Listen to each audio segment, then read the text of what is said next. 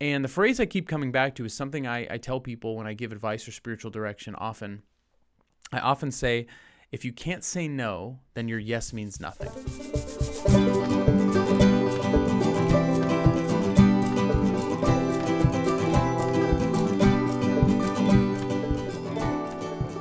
Now, I don't know if you've heard, but in the aftermath of everything that happened at the Oscars, Will Smith went missing. Yeah, nobody's been able to find him. So they had to hire this professional tracker, and he ended up being able to locate Will Smith.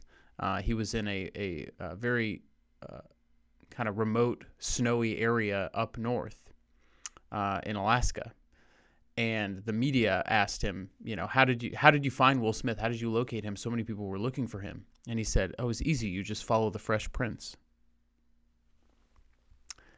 I know that one was pretty cringy. Welcome to episode 110. It's so great to be back with you. And reminder, if you have not rated and reviewed this podcast on iTunes, on Google Play, wherever you are listening to this, that would be so helpful for other people to find this podcast. And if it's been of benefit to you, it might be of benefit to someone else. We'd love for you to share this podcast on social media, especially on Instagram. Tag us at Manna Food for Thought. And visit our website, mannafoodforthought.com. There's a ton of content on there, all of our podcasts, all of our blogs, our old vlogs, our new Bible studies, everything. And you can become a financial sponsor, patron of this podcast for as little as $1 a month if you click on the Patreon tab, and you get some special things once I figure out what those are. So I really got to do that. I know I've been saying that for a long time, and if you're a patron on this, you guys are so awesome. I cannot believe that you're continuing to support this. I'm so grateful for you. You keep the podcast going. We need more to keep expanding the podcast, and we'd love for you to join that team, but I really need to do something super special for you guys. So know that is in the works. And if that's a little enticement for you to join the ranks, perhaps, of the patrons, then maybe you should. But anyways, enough about that business stuff. Let's get into joy, junk, and Jesus. My joy this week is that this past week we had a staff day, a staff outing with all the people that I work with, most of them.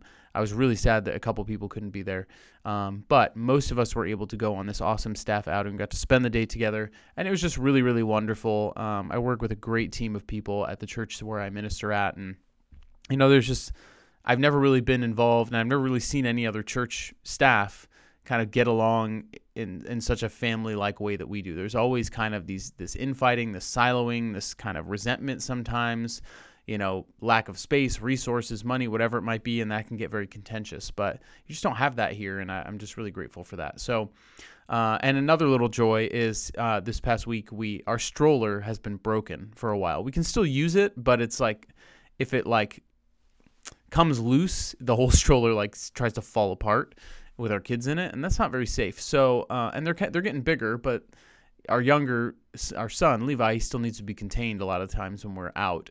And so we bought one of those kid wagons, and my kids love it. They just go crazy for it. So that's been a huge joy to see them just going nuts. And the wagon is super cool, and it collapses even smaller than the stroller did. So super excited about that. Anyways, junk. Praise God, nothing really in my personal life, but there's been a lot of intense things happening in just my local community.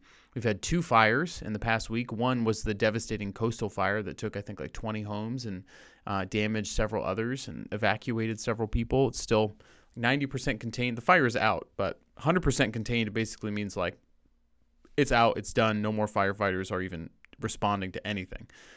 So right now, it's just kind of cleaning up, going through the brush, making sure everything's wet and all the embers are out and stuff like that. But just yesterday, as I'm recording this, there was another small vegetation fire not too far, even closer to where I live. So that got put out right away, it seems. But still, that's been going on. And you probably heard of the local church shooting in Orange County that happened very near to the church where I work at and minister at. This was I believe, a Presbyterian church, and it was an Asian community. It was a hate crime that was perpetrated there, but one person was killed, and he was someone well-known in the community, a doctor to many of the parishioners at St. Timothy's, and so it was a very hard loss and very difficult, stressful week, and high-intensity week for a lot of people here in this area. So if you could just pray for all those people who've lost their homes, all those people who are just afraid or anxious, all those people who were the victims of that shooting tragedy, and several of the other ones, the recent shooting in Buffalo, and it seems that's been like escalating these past few weeks. There have been several. So, yeah, just continue to pray for peace, for mental health, for, all of the things, safety, all the things that are needed in those different situations. And my Jesus moment finally is, I know I say Bible study a lot, but last night as I'm recording this was Bible study. And we had such a rich theological discussion that there was like 10 people who stayed after and asked questions. And it was just so great. And maybe now I'm thinking about it, maybe it was just because I didn't explain things very well, and they needed clarification. But it seemed to me like there was just a lot of good, exciting energy around studying the Bible, studying our faith. And there's so many young adults and older adults who come in this kind of intergenerational Bible study, and it's just so great to see. And it's been growing slowly and continuously, always having new people coming, and it's just really, really awesome to see. So, if you live in the Southern Orange County area and you're free on Monday nights, please come. We'd love to have you. Email me and I can give you those details. So today, what I want to talk about is just, I don't know why this really came on my heart, but I was really praying about the podcast this week, and there's a lot of other things I could talk about, probably things going on in the news, things going on locally, and how to respond to those things. But I don't know, I felt the need to really just talk about the value of setting boundaries. And I think this is something that we don't do very well, especially as Christians. We think being kind and being generous means like, okay, I've got to commit, I've got to volunteer, I've got to commit all this time, all of this, money or all this energy, whatever it might be, to do good things. And yes, we want to serve. We want to, serve our parish, our family, our community, our friends, all of those things, the people in need. But we cannot do that to the detriment of our own need for health, mind, body, and soul, our own need for rest, our own need to be fed by the Lord. And so there's something to be said about setting boundaries. I couldn't find it for this podcast, but there used to be this little handout or this little kind of poster of all the times in Scripture where Jesus says no. Where someone says, Lord, let me... I want to follow you, but let me go bury my father first. Jesus basically says no, or, these different ways where he's just like, no, that's not the way it is. Or when people are asking Jesus for a sign or asking him to reveal themselves to him in more direct terms, and he just says no, because he knows that they're looking for something malicious or something self-serving. And he's just very good at setting boundaries. And also all the times in Scripture where Jesus goes off by himself to pray. Jesus is God, he doesn't need necessarily to do that, yet he models it as the perfect human, because if there were such thing as a perfect human other than Jesus, that person would also pray. It's part of what it means to be perfected, is to be in a perfect relationship, perfect obedience to God. And so it's natural that Jesus would do that, and he teaches us in doing so, that is a priority for each one of us, because the apostles constantly find him or come to him in those moments. They obviously knew that he did that. And so setting aside that time, like you can't out-disciple Jesus. You can't outdo Jesus in these different areas of life. And so I think it's very important to just like talk about setting boundaries, prioritizing what matters most in your life. And the phrase I keep coming back to is something I tell people when I give advice or spiritual direction often. I often say, if you can't say no, then your yes means nothing. If you can't say no, then your yes means nothing. So what do I mean by that? Well, when it comes to work, if I'm saying yes to every single commitment, if I'm saying yes to every project, every opportunity, I want to be seen well by the people I work with or the people I work for, be considered for a promotion. Well, eventually, if I keep saying yes, then I'm going to be spread so thin that the quality of my work is not going to be an emphatic yes. In fact, it could cause more problems. And so if I can't say no, then what my yes actually means is less than. It's devalued. It doesn't mean anything because I say yes to everything. I let everything in and I do it all mediocrely. And I let other things in my life suffer, and that affects my own mental, physical, spiritual health. When it comes to prayer, if I can't say no to everything else going on in my life to prioritize time for prayer, and really set aside that time to sit with the Lord, then when I finally, am overwhelmed and finally am able to come to the Lord and have some prayer. Yes, God values every time we come to him. I'm not saying that our prayer means nothing, but it's going to be a lot less fruitful if I'm not allowing that time to really be set aside, if I'm not saying no to other things. That's what Lent is really all about, is saying no to certain things so that I can say yes to the right things. That's what real fasting is supposed to look like. We're not supposed to give something up. We don't give up TV and then just replace that time with video games. We don't give up chocolate and just replace that with potato chips. We say no to unhealthy habits and practices when we fast or abstain from things so that we're freed up with more time, money, energy, whatever, to be able to do the things that matter. And at the end of a season like Lent, it's not that we're meant to go back to those bad habits. Instead, it means that we've been more conformed to the person that God is calling us to be. And from that point forward, we can continue being very disciplined, regimented, or completely remove whatever it is that we wanted to fast or abstain from because it's not good for us. Those are the types of things we should be fasting from when we fast or abstaining from when we abstain. Because that's about saying no to the right things so we can say yes to the right thing, or saying no to the wrong things so we can say yes to the right things in our life. And so discerning what are the things I need to say no to, because if I can't say no, then my yes means nothing. I'm spread too thin. I often give this advice when it comes to relationships and particularly chastity. Like a lot of people are encouraged to be sexually active before they get married. And it's kind of this question like, why should I wait? Why should I wait until I get married? Well, if you can't say no now, then your yes on your wedding night means nothing. If you say yes too early, then your wedding night is just another part of the routine. It's not like I was willing to sacrifice and wait for you. There's no proof of that. So there's no, the beauty of waiting is that the spouses or the future spouses teach one another that they have the capacity, the willingness, and the discipline to sacrifice for the other and say no for the other. And it strengthens relationships. It helps build faithfulness. It helps reduce things like divorce and adultery and all these other things that might come into a marriage, because the couple has individually and collectively built a pattern of behavior, a habit of learning how to say no so that they can say yes to something bigger. Okay? This is all about saying no for the greater yes. Every time you say no to something, you say yes to something else. This is in Scripture. Jesus says this in the Sermon on the Mount in Matthew chapter 5, verse 37. He says, let your yes mean yes and your no mean no. Anything more is from the evil one. So we can't kind of bounce around and be flexible or nuanced with like, oh, maybe I'll do this, maybe I won't. We have to really discern like, okay, no, what are my boundaries?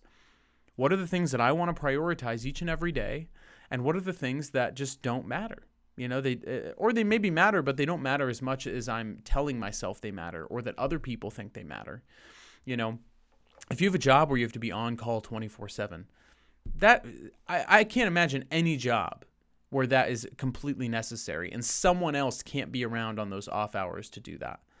A lot of those jobs are more about making money, and that money always has to be made. A deal always has to be like on the verge of closing so you don't lose that momentum. And it's all about kind of selfish monetary gain. But even people like nurses and doctors, like they're not on call 24/7. They have days or seasons or, a week where they might be the on-call person. At least that's my understanding. But it's not like 24/7 all the time. Like they know when they're on call. Same thing with flight attendants. Like I have a very close friend who's a flight attendant. She's not on call 24/7. She knows the certain days, weekends, or weeks where she's the on-call person. If there's an extra person needed, someone calls in sick, etc. But even in that case, like really being able to say no. I can't tell you how many times I've encountered, people in ministry, people involved in different things who, when it comes to work, they're just like, oh, I can't go, I work. I got called into work. I'm like, well, your work doesn't rule your life. Like this idea, when people say that phrase to me, I got called into work, it just blows my mind that like your work is your boss. Like you're allowing your work to run your life. Like just say, I'm sorry, that doesn't work for me. I'm off today. I can't come in. I get it if you need the money and you want to, but if you have certain commitments and priorities, things that you want to do or that matter, then nothing should get in the way of that. It doesn't matter if they're understaffed or if so-and-so called in sick. It's not your responsibility. You don't own the business. You don't sign a contract saying that I will come in whenever and however at whatever time my boss says. No, you give them your availability, and if it doesn't work for you, it doesn't work for you. And if it doesn't work for them, yes, they're free to let you go, but they're not a slave. You can't be treated like a slave. They're not slave drivers. And if they treat you that way, then you need a better job. So it's about setting those boundaries. And I've done this, in coming out of COVID, like the first year of the pandemic, like it was awful. Like I had terrible anxiety, health related anxiety. I was having pains and all of these different things. I was going to therapy, going to the hospital often, and I was overwhelmed at work. I was in charge of way too much and running way too many things simultaneously. And I just had to say like, no, like as of this day, I'm no longer doing this.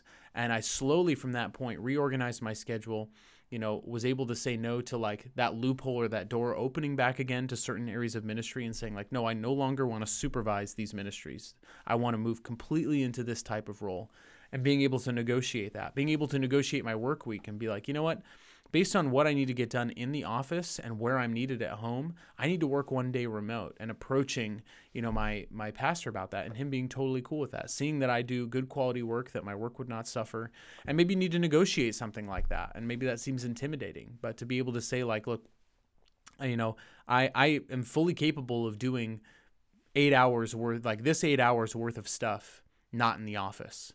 And I'd like to maybe pilot with you for probationary purposes, maybe a 1 month trial of me working remote one day a week and seeing if it creates any problems, if I'm not available for meetings, if it, creates issues, if things don't get done.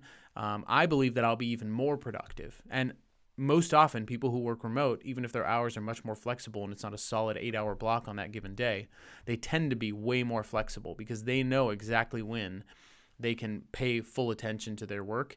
And there's less distractions in the workplace, like you're in a more comfortable place. If you can really commit to that time and making that effort, then you can be so much more productive and kind of set your own schedule that day, or multiple days. Some people have moved fully remote because of the pandemic. So if that's something that you need to negotiate, that's, I would encourage you to do that. But whatever this looks like in your life, the areas that you need boundaries, this might be a relationship or a friendship, someone who's really encroaching in on your personal time, really needing a lot from you, really wanting a lot from you, maybe not even giving a whole lot to the relationship, but really just treats you as though you're, a servant, a slave, a therapist, just kind of an adventure pal, but doesn't really contribute in any meaningful way to a friendship, and doesn't really have any sensitivity or care for your needs and the time that you need on your own. This can happen between people who are extroverts and introverts, because extroverts get their energy from other people. Introverts get their energy restored when they're away from other people. And so this can be something that might need to be communicated about. You might need to know as an introvert, like, I need to make sure that I have at least this many nights per week where I do not have a social function. And that can move around, but I need to make sure that in between all those things, I have a night to myself. If you're an extrovert, maybe knowing like, this is how I get my energy. I can't be stuck in an office for 8 hours. I need to make sure that, I'm being creative in how I take my breaks or how I break up my work week or my work day, and making sure you set those boundaries. If you have a family, especially a young family, young kids, if you're married, like making sure that you're communicating with your spouse, with your family, is the amount of time that I'm in the office, like, and the days and times in which I'm in the office, are those contributing or detracting from a valuable presence here in the home? Maybe some of those hours can be done remotely at nighttime after the kids go to bed, or maybe you can wake up earlier and help kind of tag team the family stuff around the house, and then get into work maybe a little bit early so you can get home for dinner. Whatever it is, I think they're valuable questions to be reflected on. When I was doing youth ministry and when I was getting my master's, I was gone 5 nights a week. And for a new married couple, like, that's not, it's not unheard of, not really like too bad or crazy terrible, but, we didn't really get to see each other a whole lot except on our days off. But once we had kids, like, that, it got way more complicated, and I needed to make sure that I was being more present, helping my wife, because we were no longer just these two kind of, we're married, but we're still very independent. Like, we can take care of ourselves. We can do our own thing, and we're still married, obviously, but we don't need to be like, we're not codependent in that sense. But when you have a child, you have someone who is codependent, like, they need you, or someone who's fully dependent on you, not codependent. And so that everything gets called into question and needs to change. So now I'm gone 1 night a week, to run Bible study generally. And that's a huge difference. And all the other ministry that I do is on the weekends when people are here for Sunday worship, for different services and stuff. And then the rest of the week is preparation, reviewing, communication, preparing, things like that. And so reorienting my schedule to where I still do a lot of the same amount of ministry face-to-face with people, but the times in which and the ways in which that's being done and the way my schedule is kind of laid out has transformed. And so this is really just about committing to saying yes to the right things, saying no to the wrong things. In Revelation chapter 3, in the vision that John has of God, God says, I know your works. I know that you are neither hot nor cold. I wish you were either cold or hot. So because you are lukewarm, neither hot nor cold, I will spit you out of my mouth.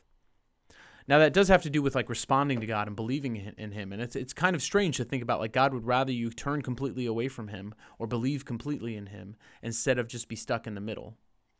But I think that also applies to like decisions and setting boundaries. Like when we say no, like it's just like, look, this doesn't work for me, or I can't do this. And also giving yourself the freedom and the self-respect to not feel like you need to explain it or give the other person a reason. Just like, oh, I have a lot going on that day. That day's not going to work for me.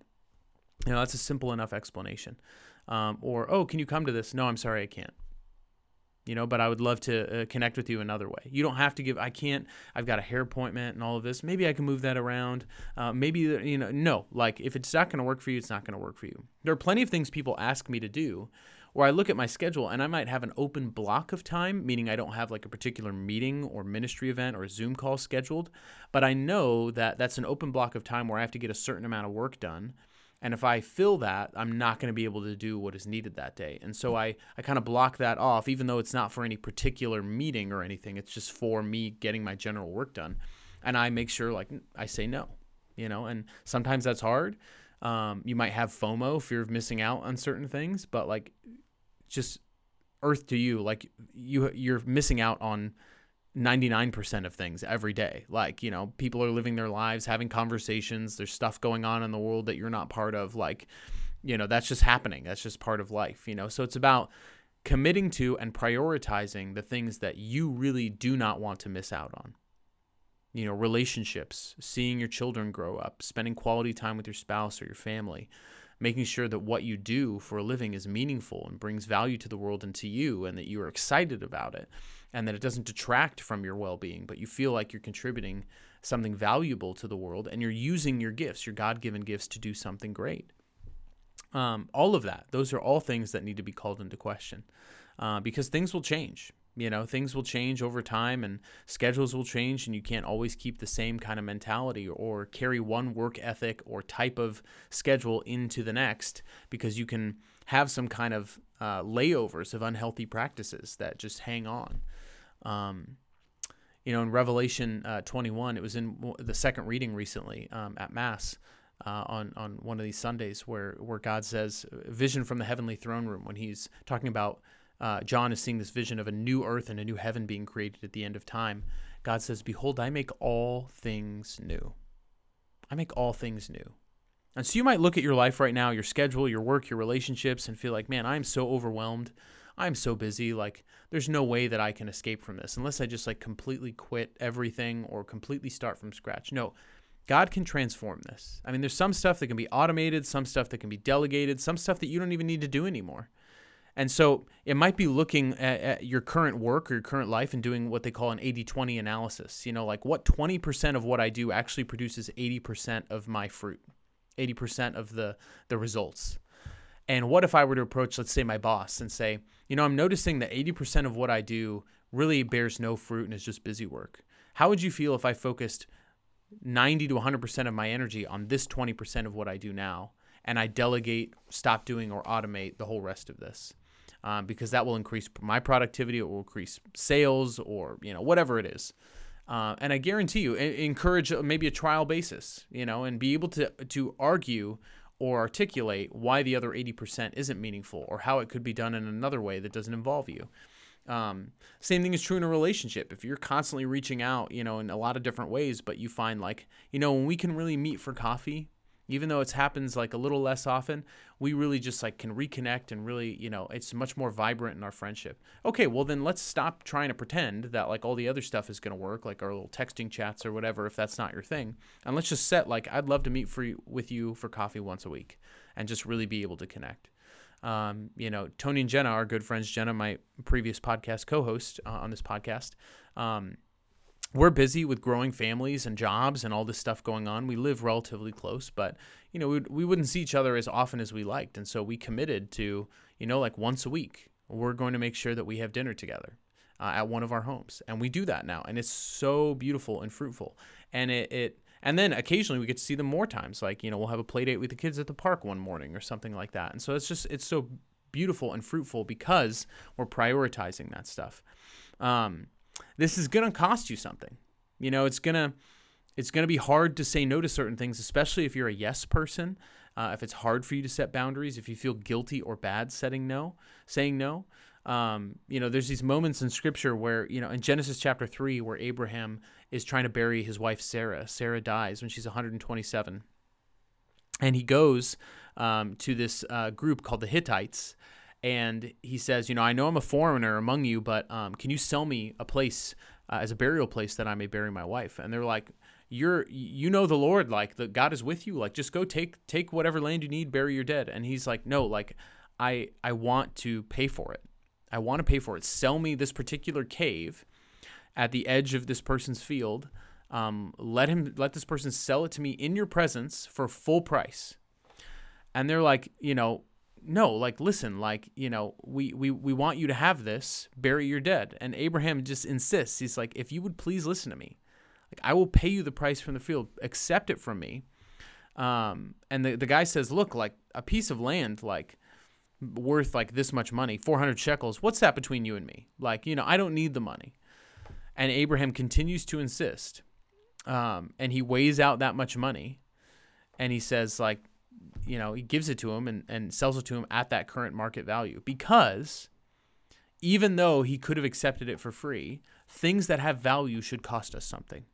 There's another great example of this when David is trying to build the temple or get the stuff ready for the temple, buy the land for the temple in 1 Chronicles 21. There's this person named Ornan who lives in that area, and he's threshing wheat on the threshing floor of his barn, or his, I don't know what you would call a storehouse or whatever, where he's doing that. And he sees David approach with some of his sons, and David asks him, sell me this site of where your threshing floor is. We want to build an altar on it to the Lord.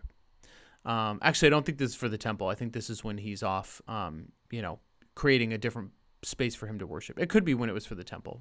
My memory's not serving me well at the moment. But anyways, the same thing happens. The guy says, take it. Like, you're the king. Do what you want. I'll give you also oxen for the burnt offerings. I'll give you stuff for the wood. I'll give you wheat for the grain offerings. I'll give it all to you. And King David says, no, like I'm going to buy it from you properly at full price. I will not take what is yours for the Lord, nor bring burnt offerings that cost me nothing. Because if we want to offer something to God as authentic worship, it should cost us something. If we want to be present in the way that God is calling us to be present to the people in our life, to the relationships he's blessed us with, it shouldn't be just like an easy, yeah, I can just say yes to you like I'd say yes to anyone else. No, it should cost us something. And that cost is saying no to other things, prioritizing this, whatever it may be, a relationship, time with family, leisure time, a hobby that you want to pursue, a passion project, like whatever it is that just like really brings you value, joy, peace, and all the fruits and good things of the Holy Spirit, like whatever makes you feel passionate about life, what matters most to you, and the relationships that matter most to you, those should be the things that are at the top of your calendar, where you are spending the most time, the most effort that you possibly can. Everything else then should get scheduled in around them. But we do the opposite. We look at work and we say, okay, work is 9 to 5, 5 days a week, and I got to do that, and so everything else will just fit around it. Does it have to be? Does it have to be? I mean, we're living in an increasingly flexible work environment type of world.